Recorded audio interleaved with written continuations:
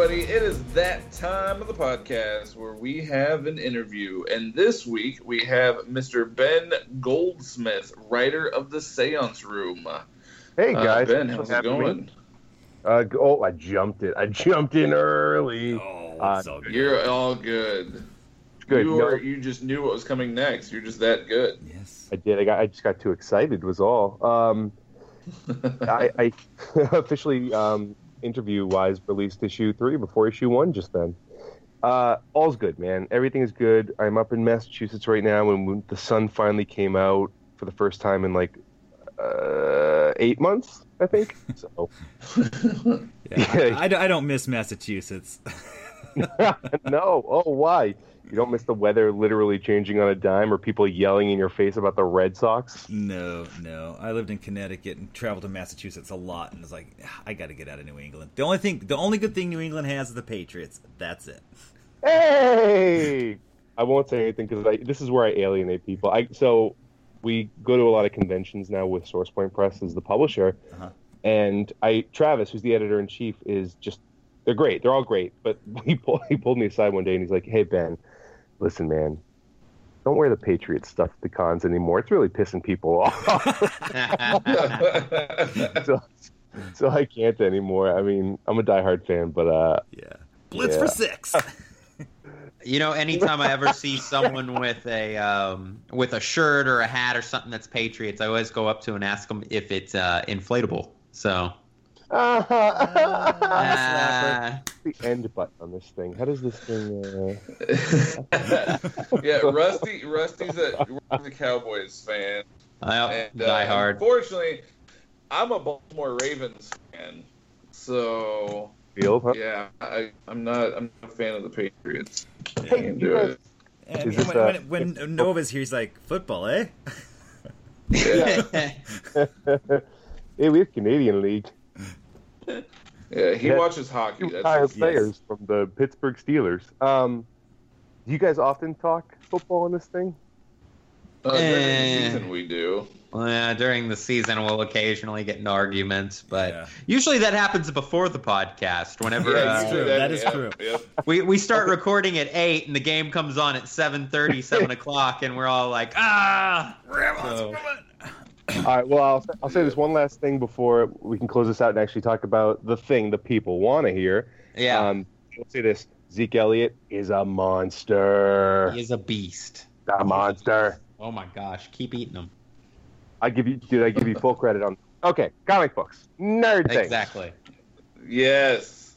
So, first off I guess, how did you get involved in the comic? Is Seance Room your first comic? So, yeah, I guess, real quick history. I used to play guitar for Wiz Khalifa, actually. And when I was doing that, I was living out in Los Angeles, and I wanted to write. I read comic books forever. And someone was like, "You should just write, do it." Classic thing of like, I should do it. And your friend's like, "Do it." And you're like, "Fine, I'll do it." And like, so I started writing, and I wrote this one thing. It was this fun story, but I kind of had a moment where I've been in enough rooms where people, they look at you and they say, "Hey, I really like that, but it's not right for us right now. What else do you have?" So I've been in enough of those rooms to kind of realize that was going to happen to me again if I tried to do the comic book things for real. And sure enough, it did. A couple of years later when I met SourcePoint Press up in Boston, who's a pretty up-and-coming comic book company. I'll get into those guys in a bit, but they were like, "Hey, what else you got?" And I just had happened to have been working on all this stuff and with this ethic of like, as if I was on a monthly schedule already. So I had 7 or 8 different pitches to just off the top give them just for the horror sci-fi stuff. And of those pitches, I probably had about 3 to 4 issues written of 50% of those. So it was definitely one of those types of things where I do meet a lot of guys who have their one passion project and their one thing, but I came about it a lot more, I guess, methodically, and then in SourcePoint Press, Seance Room happened to be one of those pitches. So yeah, we whittled down to 3 and then got to that. But before that, I was just I guess, just your generic creative-y suburbs type human. Yeah, actually, we hear that quite a few times from writers. You know, when you start off, never have just one thing in the bank. Make sure you have a bunch of stuff, so when you start pitching, you can start pulling things around. Yeah, and the thing is, too, is it's not that those things are dead. Like, I'm still working on a couple of the other things in other ways because they just weren't right then. Yeah. You know? So, I had the privilege of reading Seance a couple months back. It's now, from my understanding, officially dropped. Is that correct? Like, hard copies have officially dropped now this last week or two? Yes, that is correct. We finally, when you had it, it was all digital, and now it's actually finally in physical form. And they're in Massachusetts and New Hampshire, and by the end of this week, we have Detroit City Motor Con this weekend, which is huge because that's Source Point Press. Oh, very cool. Yeah, that's Source Point Press's hometown, so they're based out of Detroit. So actually, this is, from what I understand, a big one. And my book wasn't ready yet. They didn't come in from overseas yet. I'm not positive where, but overseas. And so they had to print out a couple copies there. But within the next month, they should be in Michigan. I'm actually going to head down to Virginia, too, to go talk to those guys. I have some friends down there. Actually, do you know Wytheville at all? No. No. It's like way the hell out. It's basically West Virginia. It's out by Blacksburg. Okay.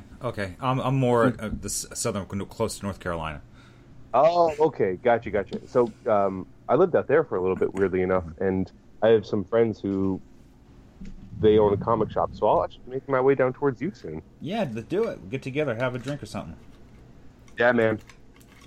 So yeah, but it is officially hard copy. You can get it. You can get it on Comixology. You can bump into me at the conventions and listen to me give you the pitch, and then buy it. Yeah. Yeah, and I will say too, like I said, I've had the pleasure, and it truly was a pleasure reading this book. I really, really, really enjoyed it. Thank you. Thanks, man. Like I told you, I think if I remember right after I read it, I said, man, I finally got around to reading it, and it was phenomenal. Like, it reminds me of something that could easily be turned into sort of like almost like a TV show, like a weekly TV show thing, because there's so many different premises with the room, and different people entering the room are gonna have different experiences. So yeah, so I will. Would it benefit everybody just to give a quick recap of what the book is? Yeah, please. Yeah, go ahead. Okay, so there's this guy who his parents died and he saw bats, and then he no. So I think it's gonna be huge. So this book is called The Seance Room. There is a house. In that house, it's owned by this one man named Henrik Weiss, who is a dapper fella. And in that house, there is a place called the Seance Room. And in that Seance Room, there's a spinner. Now, in that spinner, there are 6 stained glass pictures, each one of a different ghost that resides in that house that's been trapped there, each one with their own specialty. You go into the Seance Room, and one of those ghosts comes to life and tells you a twisted tale of your own doing, more or less. There's all these like allegorical, these moral shortcoming stories. Very sad, very always twisted, always kind of self-reflective. To the point where my girlfriend has forced me to stop reading her the drafts because she just can you write something fun? I'm like, well, someday. But that's not what this is. So that's what these are, and this first one is essentially a politician who ends up in the room and is forced to deal with the reality of his own words. Obviously, I think when you deal with politics, it's a little tough because it's such a heated thing.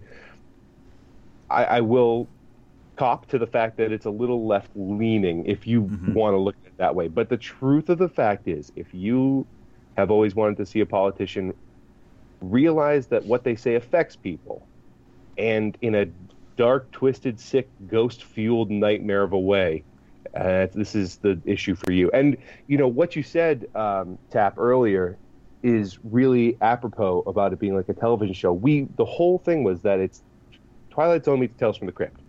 Tales from the Crypt, you had that awesome Crypt Keeper who kept you going through things, and then the Tales from the Crypt, because, Twilight Zone, I said that right? First one was Tales from the Crypt? Yeah.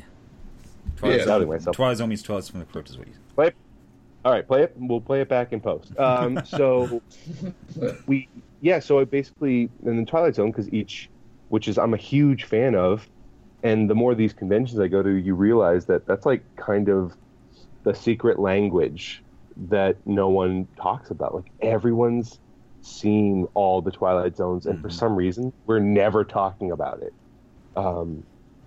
So I'm a huge fan, and I just loved the ones that kind of left you a little empty because you were forced to look at yourself in a way that you weren't thrilled about.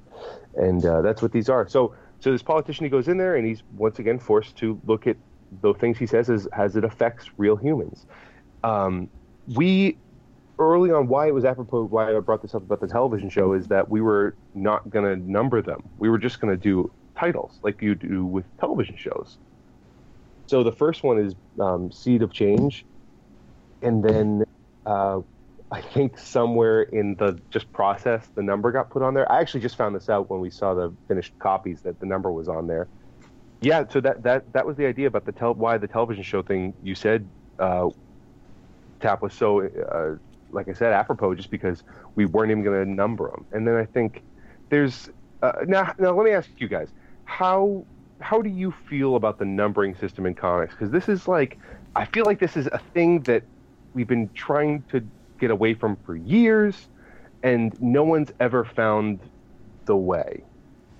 I don't know if there is really I'm a hardcover collector, so I don't really care. I was going to say, you see it in two different ways, though, because some of these books and stuff, you'll see it to where they'll do like an arc and then just name each one with a different cover, but the same name. You don't see the number on it. But then they go to a different story, and it seems like it's a 1 through 4 again, like it restarts, but really it's all continuing up. Lock and Key kind of did something like that, which, yeah. But, numbering's cool. It's just, I don't know. I like long stories, personally. A long series, just give me... Long series. Yeah. I don't care about the numbering as long as it's not... long. Yeah, give me numbering as long as it's not broken up in renumbering. That's all I care about. Yeah. So you're not reading a lot of DC at the moment, are you? What's that? Who's DC? Oh. Make mine indie. Well, that's great to hear on my end. I appreciate that. But reading the Seance, it reminds me of this TV show from the 80s, and you know what? For the life of me, I cannot remember what it's called. Maybe you guys can help me out. It was a whole bunch of different stories, similar to maybe like the Twilight Zone, but Amazing Stories. Amazing Stories. Thank you. That's it. Wow, on the money. I was going to say Outer Limits or even Creep. I was going to say Outer Limits too. No, Amazing Stories. This reminds me of something that I would see in an episode of Amazing Stories. Well, I can see that. Mm-hmm. Well, and I got to tell you too, that issue is tame compared to what we got coming. Oh, bring it on. Yeah, and each one is a total. Like I said, it's like an episode. Like, you're going to read chapter 2, and you're going to get the entire story in 22 pages. I expressly wanted it that way. I love Brian K. Vaughan because I'm a human who has a brain and a heart. But the whole big ending, and then he comes back, and then you got to find out that's cool, but it's definitely not. I mean, listen, if I'm going to see you guys once at a convention, once a year, maybe 2 times, depending on where you are, it's going to be so tough to keep up. So the whole idea was I'm doing this as much for you as for me, as for the point of the story. It just, the delusion, and I mean, I'm not delusional, which I need to be to think I'm going to do this for the rest of my life, but diluted, right? When you're reading a story and then it gets diluted by the passage of time in between reading the next one, and it just, whatever amped up you were for that, whatever Mountain Dew Code Red, White, and Blue you had going on for that, it's gone by the time you finally get there, and you're like, oh yeah, I remember kind of digging this. Yep. That's why And I love hardcovers. Yeah, you were saying earlier, yeah. And it's a lot easier when you're one of the two that shall not be named because there's consistency in terms of shipping and all that stuff. But so yeah, like, do you guys mind if I tell you a thing we've been working on for Please do. another issue? Yeah, let's know. Bring it on. So toying around with this idea of trauma. So trauma in the respect of how it's a self-imposed prison, and especially if do any of you guys have kids? Yeah, have 3. Yes. I'm the only one without Yep, kids. I got 3. Okay, yeah, your picture on Facebook. They are adorable, Yep. by the way. Oh, thank you. But I don't have kids either, Dusty. You and me. So we can adopt soon. Yeah, that sounds good. We'll talk later. We'll talk. But this guy, his daughter falls off of the roof of this very tall building, and he goes into the seance room to relive the moment to try to make it right. And then from there, it's just playing with the idea that every part of what trauma and grief does to you, and with the classic Twilight Zone twist ending, that I think we're sort of making a staple of all the stories, like that really awesome, like, and it was Earth the whole time, type of ending. That just like time has proven to be one of the best. Like it kind of doesn't get old if you do it right, which hopefully we are doing. Yeah, because that's it right. But I have to ask you, Kayla Valerio, where did you dig that from? Oh, yeah. That's any karma that I had built up from my lifetime. I spent it all by asking Kayla to be a part of this book, and she's a trooper. I'll tell you guys. So I'll tell you that where she's from, and then I'll let you know how I know for a fact that she's a trooper. I was at. They only did it for 2 years. It was in New York, Special Edition Con, which was a summer convention in New York City that they were doing kind of as a sister convention to New York Comic Con once it was getting too big. It was just the Artist Alley. It was just comic books. There was no pop figurines. There was no celebrities, nothing like that, which I'm not against, by the way. I made it sound like but anything that brings people to the table is fine by me. So I met her there, and there was this really gorgeous girl that she was sitting next to. So I went up to talk to her. And I was like, hey, and yeah. You know what? I think I probably said something almost akin to that too. It was like, unless it's written down, I basically walk up to people like drooling out of my mouth. Hi, I like you. So I am talking to her, and then as I'm talking to her, I'm like looking over at the artwork that's next to her, and and I think it really says something that, whatever the animal brain where it was like, girls, just totally switched over and looked over at the art that was next to me. So that deeper intellectual part of you, which goes like, oh, we can be more than just rock throwing, meat ripping animal humans. We can create things and be beautiful. And it took over because Kayla's work is so goddamn good. Can we swear on this? I'm sorry. Yeah, you can swear. Right. Well, if you bleep it out, I don't think I've ever heard a podcast bleep anything, but if you do bleep it out, I was just going to do a string of profanities and really give them what for. So I was looking at the art, and it was this Catwoman print, which I actually have framed on my wall still to this day. And it was just so magnetic. She's a mix. If you haven't seen her art, just to give you guys, because I know it's a podcast and it's tough and it's a visual medium on a audio medium right now, but she does like what Assad Ribic and Alex Ross do. Okay.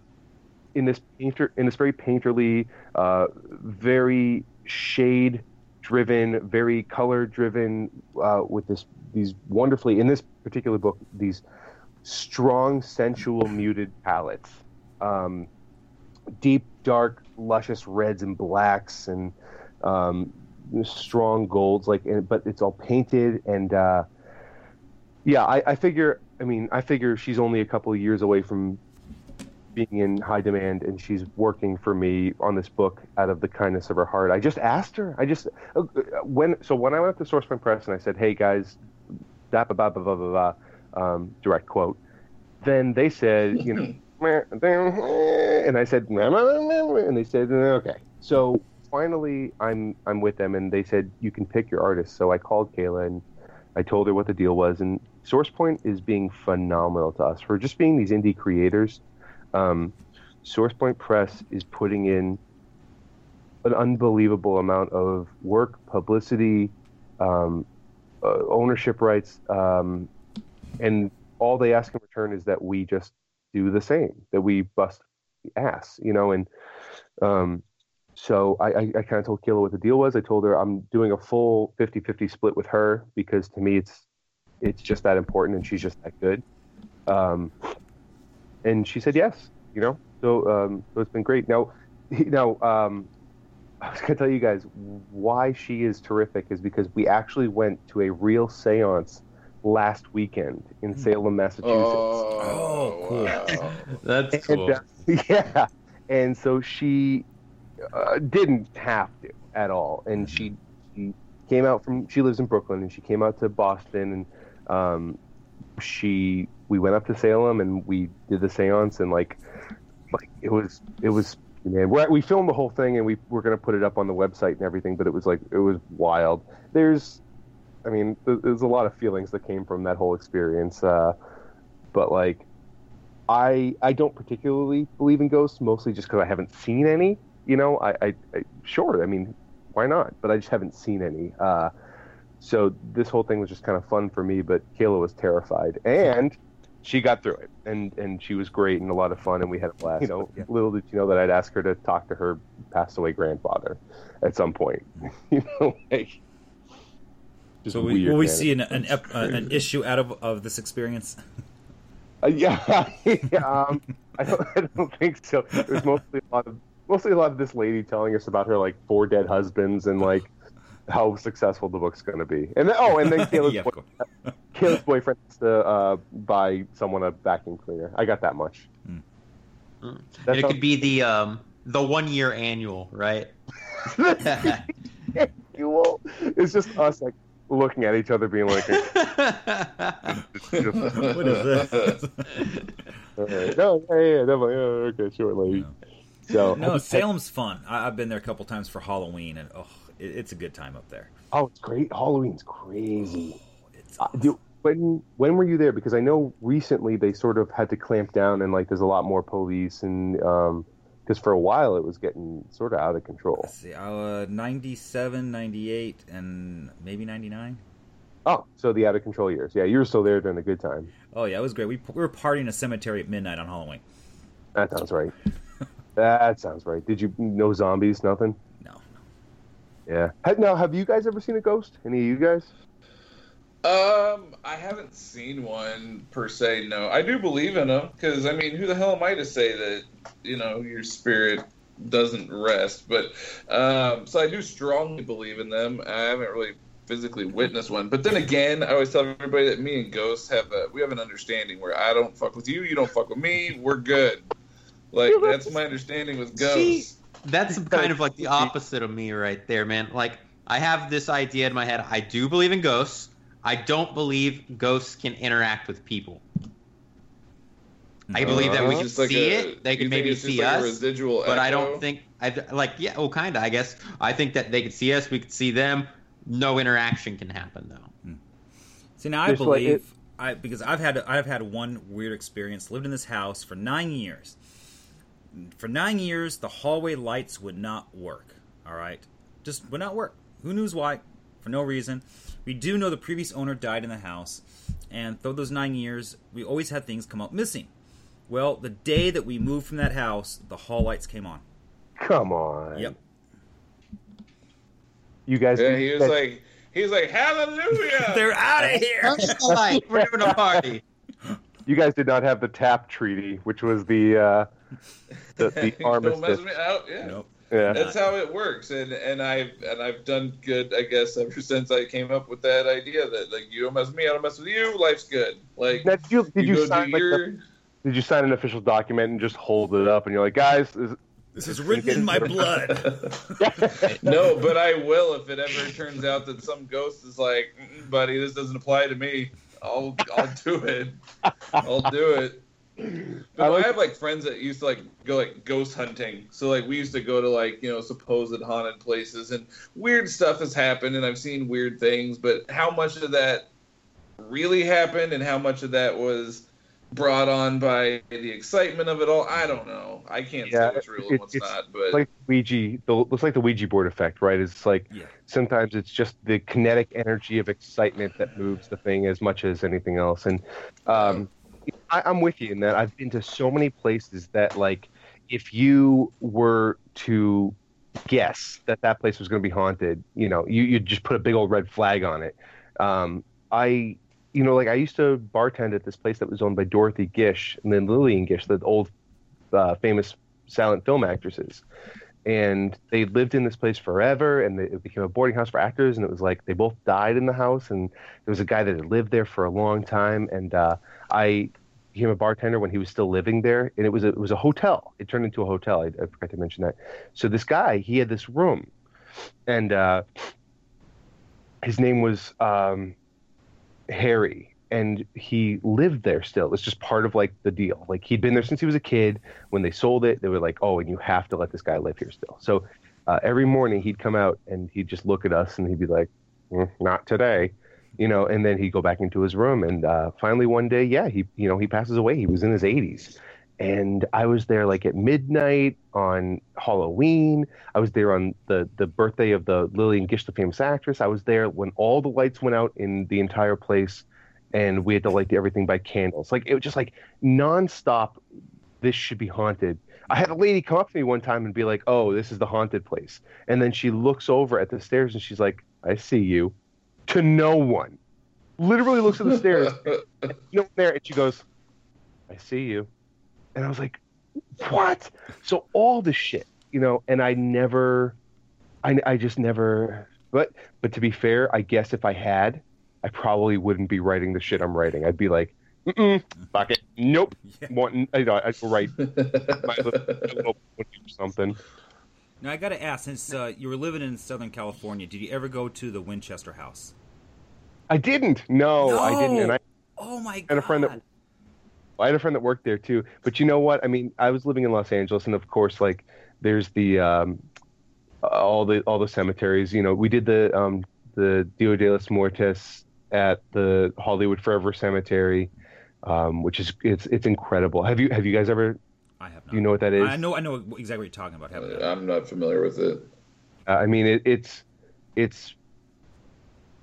Oh man, I wouldn't even do it justice. I'm not even gonna try, but it is wild. It's worth looking at pictures on Google if you get a chance. But so yeah, we did that, and then like working in old theaters, you know, because I play guitar in shows and stuff like that, and you'd work in these old theaters and you'd get drunk and you'd go into the theater at like 2 a.m. where there's a ghost light on, and what the ghost light does is the ghost light's just one little light, a bare light on a single, you know, silver pole in the middle of the stage, and it's there so that you can see. It's just there to see, but there's also kind of some like spooky connotation to it, where it's like part of keeping spirits away, and you know, it's probably a lot of the booze talking, but it was wild stuff. Spooky. Oh, I do remember this though. One of the places, it was in Granbury, Texas, and we were watching TV. Yeah. I know where that is. Okay.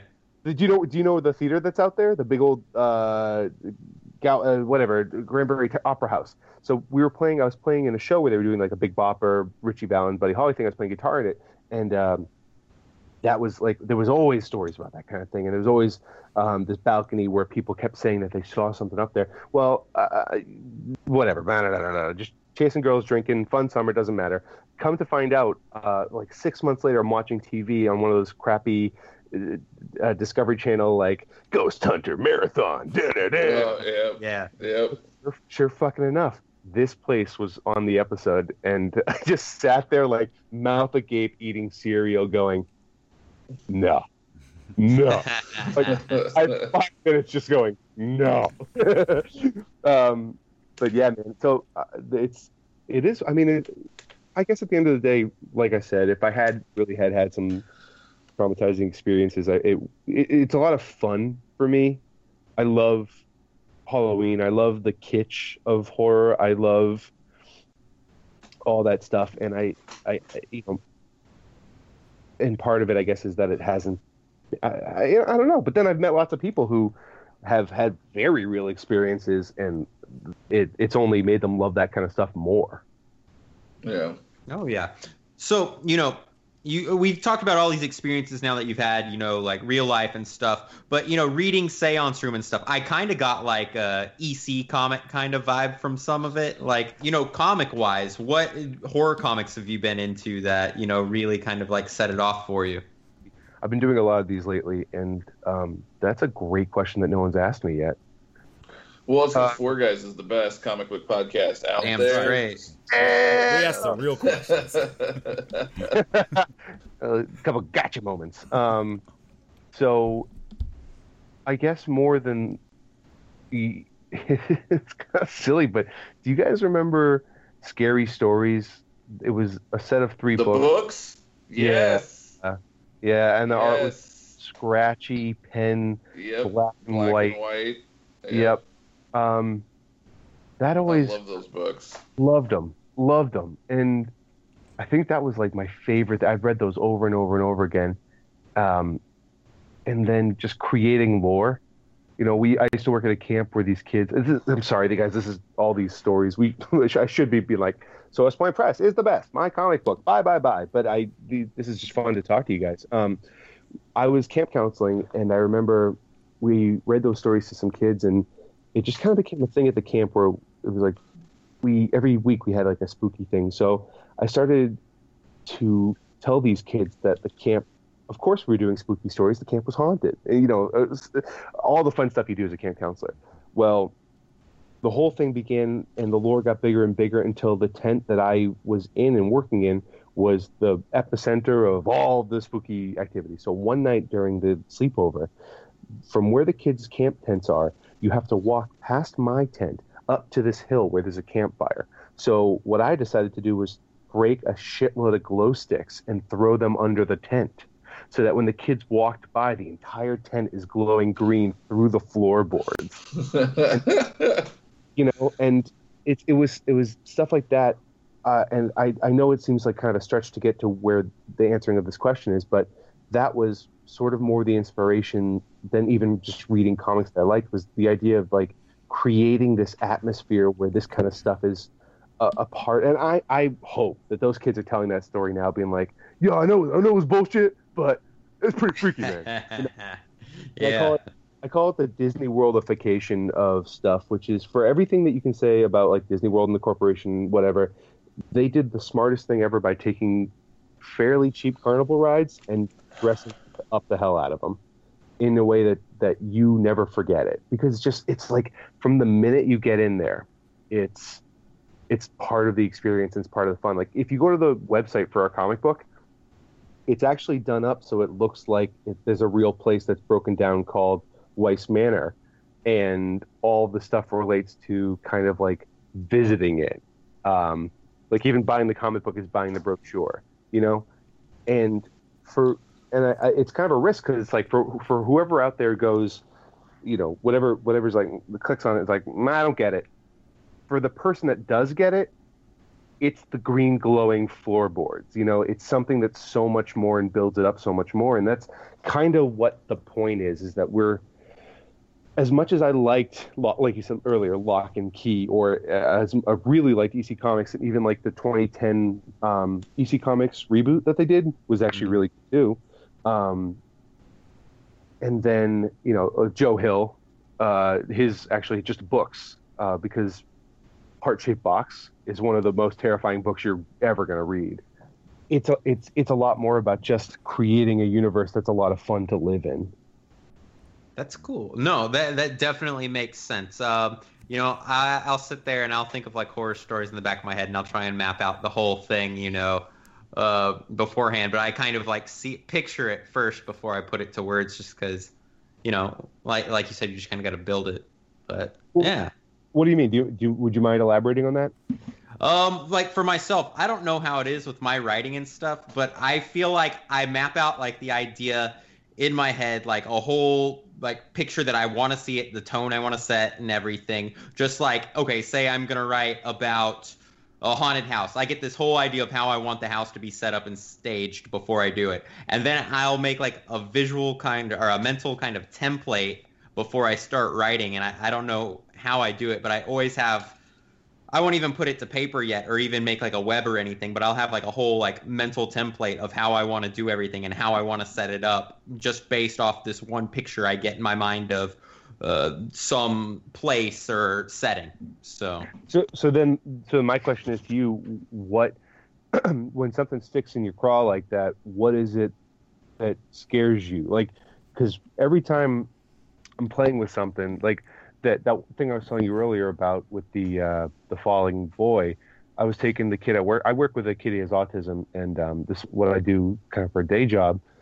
And we were up at the top of the Children's Museum in Boston, and I just kind of had this like flash of him falling, and just like fucking fear, man, that ran head to toe. And that was enough to make me go like, there's something here, I got to do it. So when you get that picture in your head, what kind of stuff is it preempted by something, or is it more the atmosphere of it, like you said, the house and everything?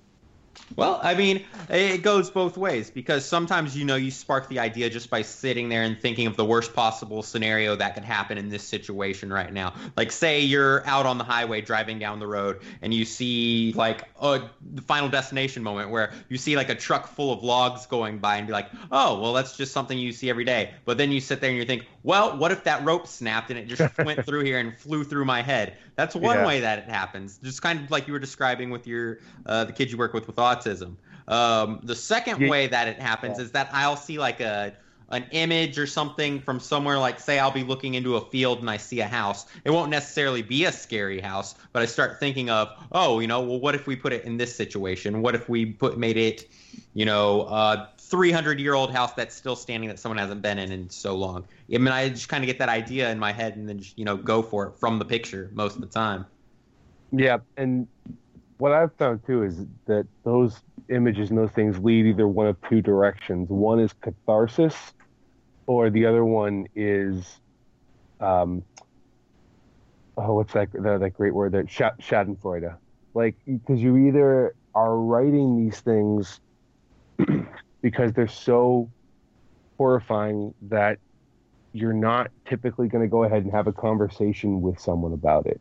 Mm-hmm. So you have to exercise it some way, or the Schadenfreude part, which is like which a lot of the main character Harry Weiss in the book, he's mostly this, which is the idea that like you're sharing these stories because you're getting a sick pleasure out of watching these people squirm.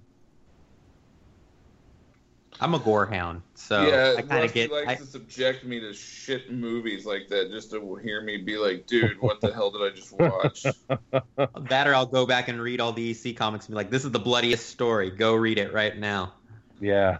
See, that's the one thing we have tried to stay the most away from is the blood and go straight psychological instead. Ooh.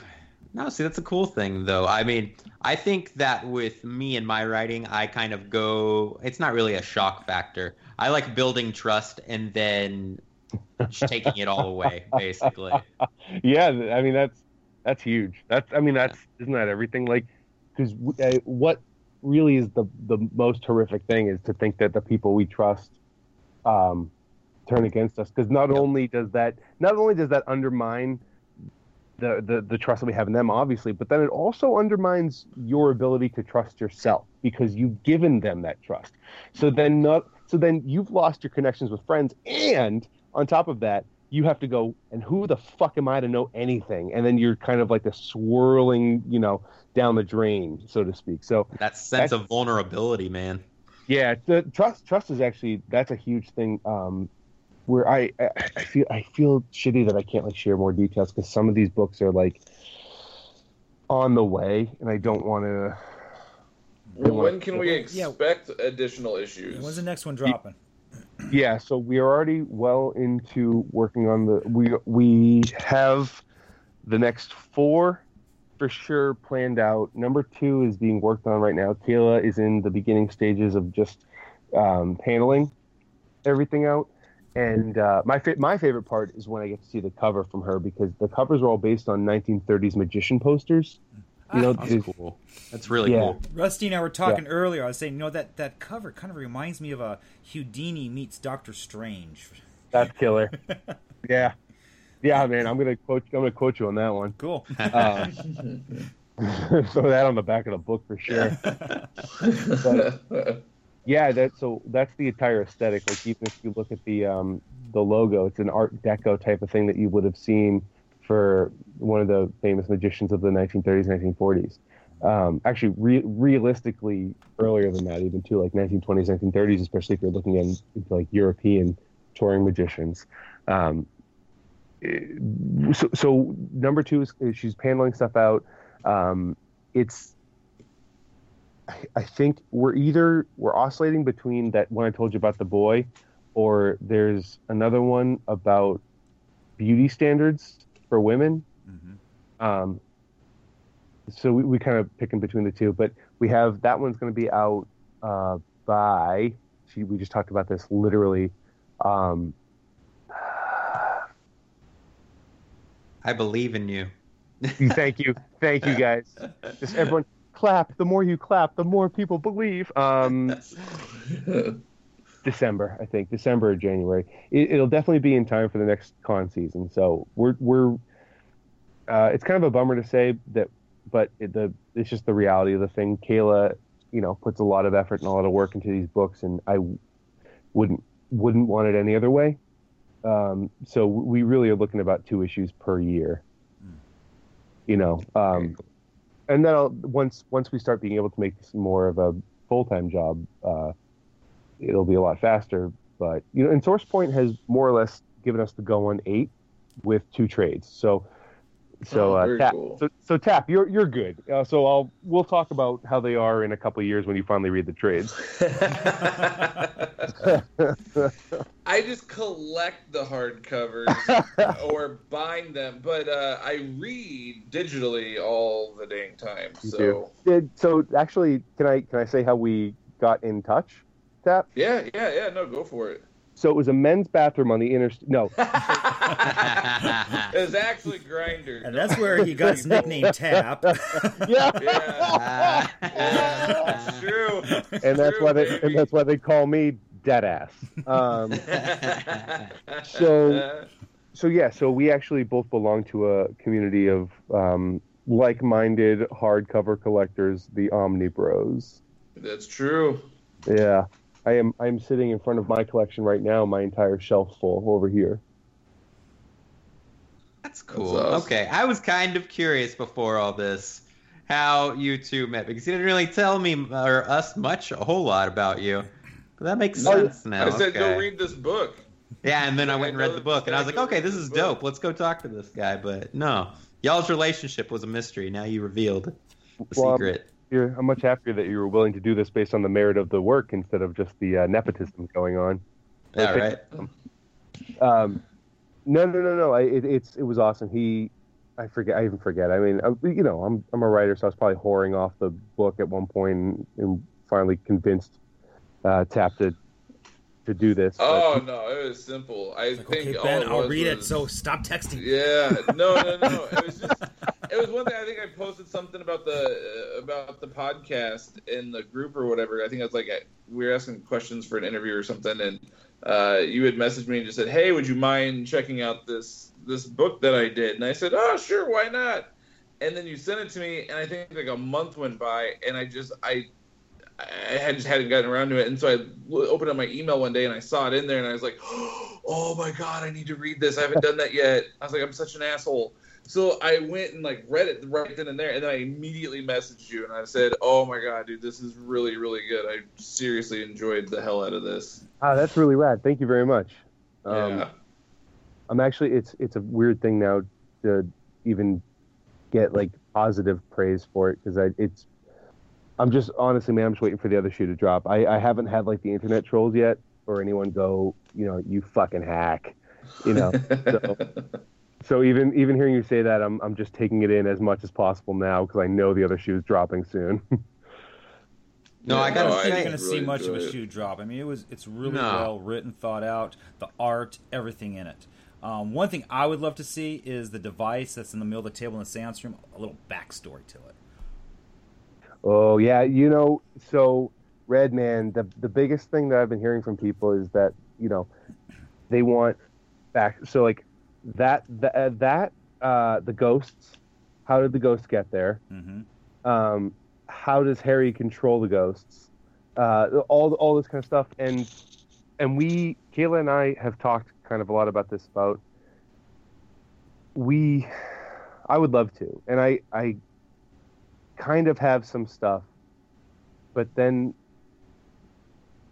part of it too is just like that mystery. We can't decide between which way to go, because there is some stuff that's intoxicating to think about, mm-hmm. To really like dive into like, how did these ghosts get here, and what's that? And I'm a huge fan of making things work, right? Like the whole what's the science of superheroes? Like make it work, just make the rules and stick to them. So I would love to do that, but then at the same time, we have been talking about like, what if it's just we let it?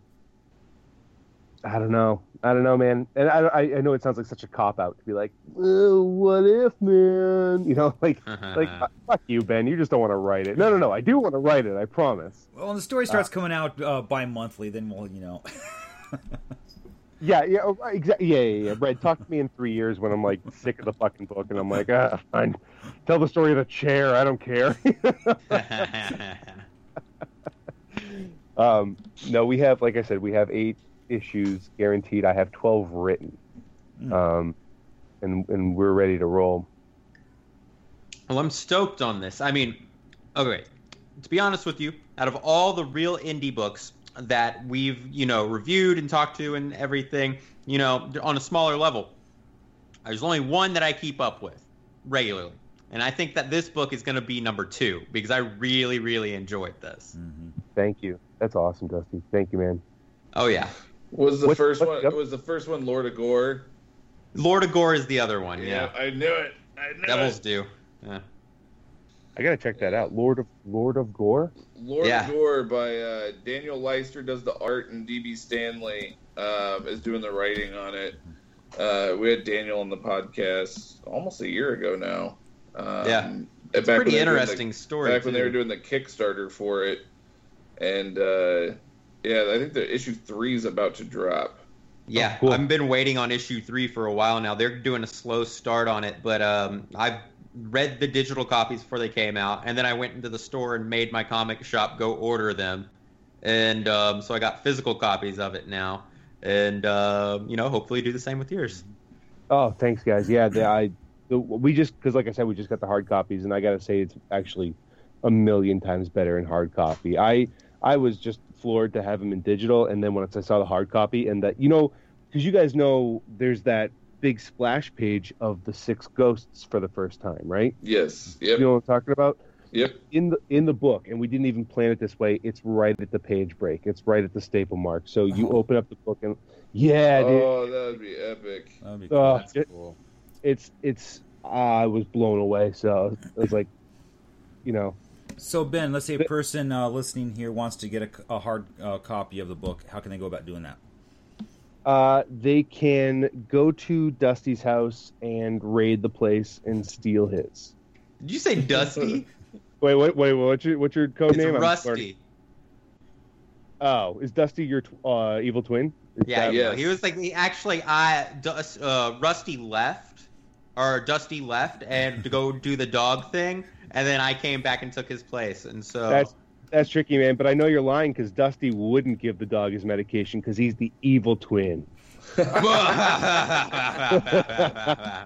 I'm sorry. No, it's cool. I even know I know the real names. I'm just getting used to these code name things. I feel like we're playing Halo right now. Hop in the ghost, man. But that's appropriate. That's actually pun intended. Hey, before I answer that question, can I get a code name? What's the deal with that? How do we get a code name? Are you in the line chat? That's where a lot of these names came from. Where it was from the line app. What? Wait, what? Okay, so how we all met, a little brief history on us, I guess, is we all met back the Marvel War of Heroes mobile game. Did you ever play that? Oh, no, I know it, though. Okay, so back when that was like really popular a few years ago, we all played that game, and so a way that all the alliances and things chatted was via this app called Line, which is sort of like a WhatsApp or type thing, but it's called Line Chat. And that's how everybody communicated. And so all of our gamer names was like Rusty, Tap, Nova, Red Skull, etc. And so that's how people all knew us online. And so when we did the podcast, we were like, oh, fucking roll with our names. Everybody already knows us by thanks to the... But no, code name, I'm thinking Ben 10. That's true, man. I'm trying to control all the monster aliens going on in my head right now. Same deal. I like it. I like it a lot. Joe Kelly did Ben 10. There you go. It's all. That's true. We're in good company there. Yeah. Did Joe Kelly? This is gonna kill me. He's the guy. He did I Kill Giants too, right? Yep. Yes. Yep. That's one of my favorites. I love that book. Yes, Joe Kelly is amazing. Yeah, he's done a few things. I actually got to talk to him at the con, one of the New York or Special Edition, one of the two, and we were talking about it. And he's like, "Yeah, man, that story is mostly inspired by my dad." Yeah, we just got to talking about it. And I appreciated his candor. Mm-hmm. That was really cool. That he wasn't just like, "Thanks," he really actually went into it and everything. So he was on a podcast, and he talked we've actually about interviewed that. him before. Cool. Yeah, he's amazing. Mm-hmm. Yeah, Really cool guy. that's great. That's great to hear that it maybe, that's great. Especially because he's such a talented guy. Sometimes those two things don't go hand in hand. Yeah, that's true. No, I would say probably a good 90 to 95% of the people we've talked to are all just super really cool people to chat with, and they're all very humble and. There's a few. We've only had one or two last bad week. ones. Yeah. I'm last out here, week, Red. we I can accepted. hear you. Okay. Womp womp. But no, one of the coolest things I ever remember about the Joe Kelly interview was we did it in the afternoon that day, in the middle of the week, and it was when I was still in college. And I remember we called him at 11:30, and we had some technical problems with him, and then we didn't actually get him on the phone until like 12 or whatever. And we talked to him for like a solid 45 minutes, and he was like, "Hey, I have to go do something or whatever right now. Do you want me to call y'all back in like a little bit, because I don't want to feel like I wasted y'all's time?" And we're like, "No, it's okay." And then later on, he like wanted to come back just to talk with us, just because he was bored. Mm-hmm. And so it was like, okay. Yeah. Yeah, he's a really, really cool guy. One of our first ones, Dalibor Talajic, called him in Greece, wasn't it? Or no, Croatia. Croatia. Oh my God, my phone bill for that one. Dude, that guy was I think he was drinking, but he was fun. Yeah. It was like 3 a.m. our time here. Yep. Whenever we got him on. Well, He wanted to do an early morning one. No one can accuse you guys of not being hardcore, man. You guys you're doing it right. Well, one of the things I got to ask about is you said you're kind of sort of near the Virginia area, like the DC area, and you were talking about cons. Have you heard about NovaCon? Do you want me to say yes or no? It's up to you. You can say whatever you want. Have you heard? No. It's But this year is their I'm first year. It's not fair to say no that matters, because I'm relatively new to a lot of this stuff too. So This is a very new con as well. Yeah, this is their first year. Well, if you're new to this stuff, you'll have to listen to Four Guys in a Comic to keep you informed. those guys. Shameless plug. But no, I was gonna say we all four of us. Well, I know Nova's not here, but we're all four actually going to. It's in Tyson's Corner, Virginia, so right outside of DC. Mm-hmm. It's July 28th through the 30th. It's their first year ever. But it's called NovaCon for like Northern Virginia Con. And they're expecting at least a few thousand people minimum. Is it July 28th? Yeah, July 20th through the 30th. And And there's going to be some other really cool creators there, like Sam Ellis, Willie Cordy. There's going to be... They haven't announced the whole guest list yet. What was the John Wesley Kelly Shipp will be there. John Wesley Shipp for the original Flash. Willie Flash. Greatest American Hero. Yes. Yeah, Greatest American Hero, Kelly Hu. Like there's going to be the AV teacher from Stranger Things. They have a I whole can bunch never of remember Stranger his Cast name. things there. I don't remember. Yeah, Ranger cast things. Sure, yeah. That's been a big this year. Like I was just in Philadelphia, and we did a con there, and there's a whole bunch of the Stranger Things guys, but also John Wesley was there. He was a nice guy. Oh, awesome. I'm looking at and then actually- Bill McKay will be there. Let me see. Zombie All right, stuff. so I just threw it in my calendar, and I'm going to talk to SourcePoint and see if they want to. Are they taking submissions for Artist Alley and stuff like that? Last I knew, they still were. Yeah. I believe they are. There was a few Yeah. tables left last I saw in their last email. Listen, yeah, this guy. We've all- been trying hey, to all you promote it to listeners. everybody. So All you listeners right now, you're getting the inside scoop on how this stuff goes down. How do you like that? Pulling up, All pulling about up net. calendars. But yeah, no, it'd be amazing though if, like I said, if you got a booth or something out there, it's supposed, like you're kind of near the area. It's supposed to be a pretty good con. There's some people we've talked to that from the Omni Bros group.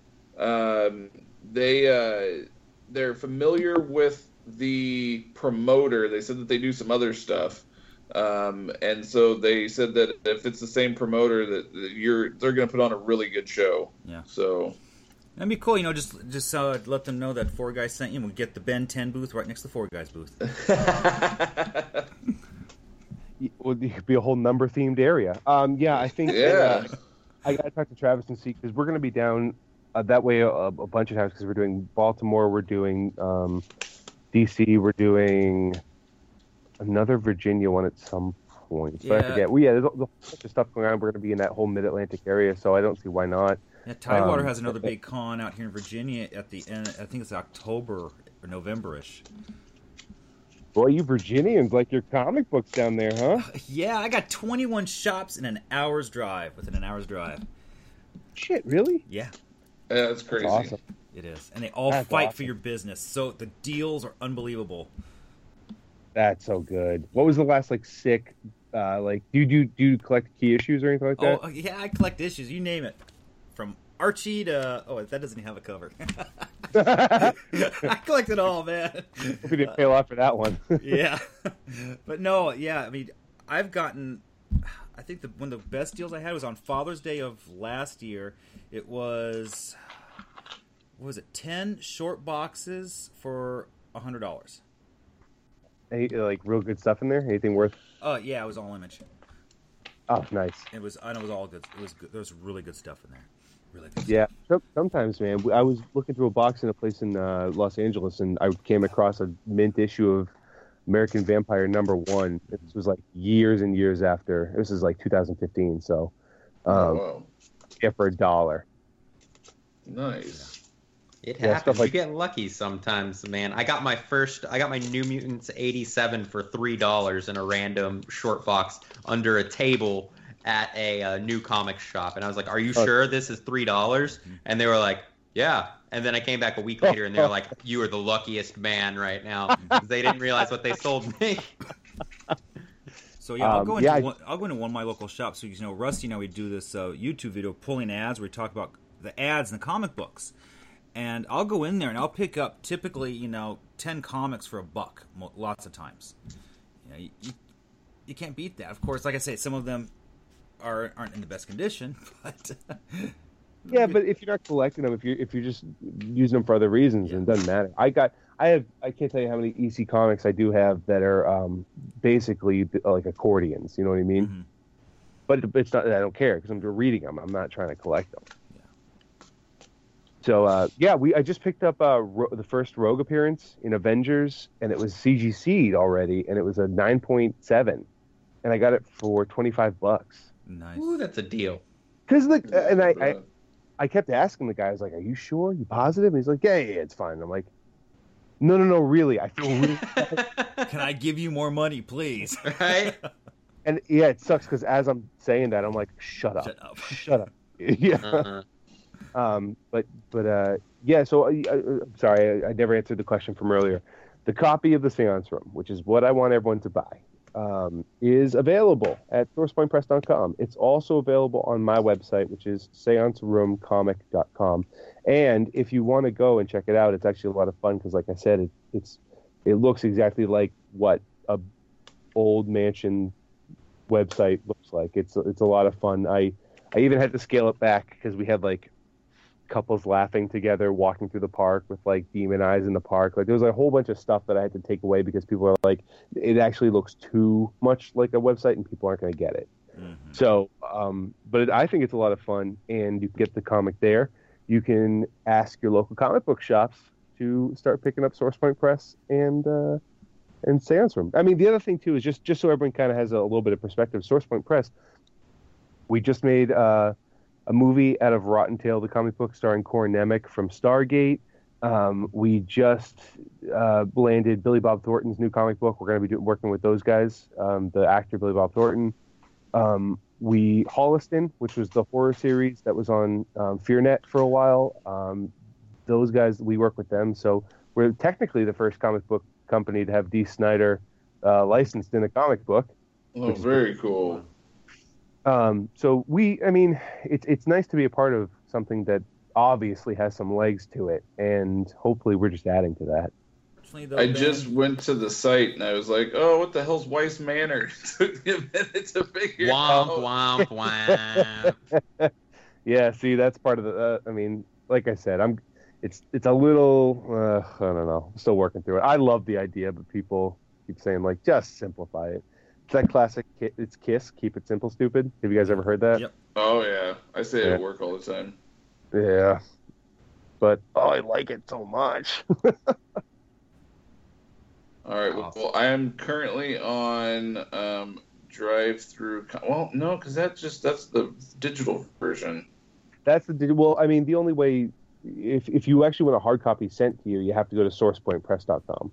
Gotcha. Okay. What? Yeah. That's why I can't find it on eBay. Listen, man, if anyone's trying to sell that on eBay, I want you to email them and be like, dude, do something better with your life. This is...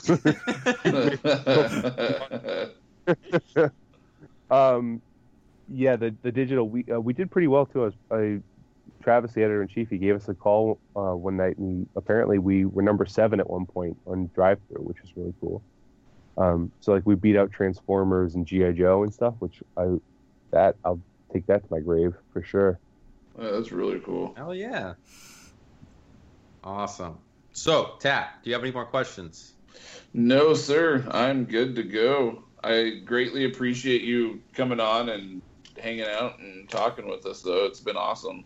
No, you guys are the best. I can definitely see why boredom would strike and someone would think to call you dudes up. Yeah. We're here to talk anytime you want. That's right. Hey, and sincerely, thank you so much for helping put the word out there. And I don't even know how to thank you for actually enjoying it, because that was just luck, and I appreciate that so much. Oh, yeah, man. It's really, really solid. I'm looking forward to the other issues. I am really looking forward to more issues. And I'm going to go probably order the dang comic here probably this week. So I am excited for that. And hopefully I'll run into you at one of these conventions and get you to sign it. Yes. Yeah, man, it's a bummer. We actually just did Dallas. We just did Dallas, like Debbie, about 2 months ago, I think. Really? You were at Dallas Comic-Con? I wasn't, but SourcePoint was.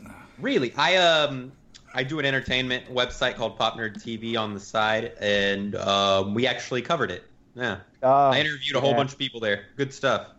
Yeah, we were there, man. I miss it. I spent my I know we got to wrap it up, but I spent my 21st birthday in Dallas, as a matter of fact. Hey yo, did you have fun, Deep Ellum? Sure. Yeah. Uptown. We went to the Stockyards actually, so I know it's a little bit Fort Worth. Okay.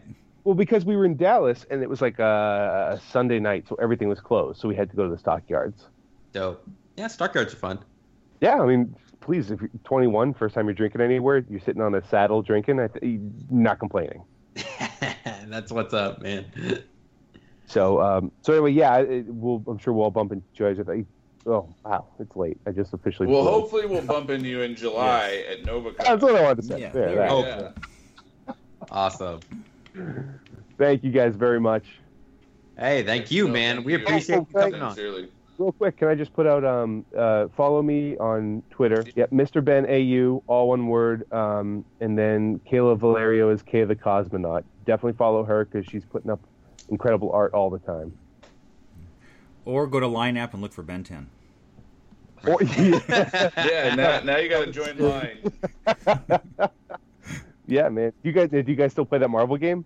Oh, they canceled No, that. that one, They that ended one, it. They canceled. Ah. Right now I'm playing in. So now we just use Justice it 2. to talk comic books, basically. Yeah, That's about it. That's about it. All. See, my jam was the Ultimate Alliance games. I love those. Oh, Yes. yeah. I still get together with friends sometimes and play that. No joke, we did it like 2 weeks ago. Because it's great. That's why. Sure. Anyway, hey, thank you guys. I'm going to go to bed now because I'm an old man. All All right, brother. All right. Take it easy, All right, Ben. take it Thanks again. easy. Appreciate it. Of course. Bye, gentlemen. Bye. Night.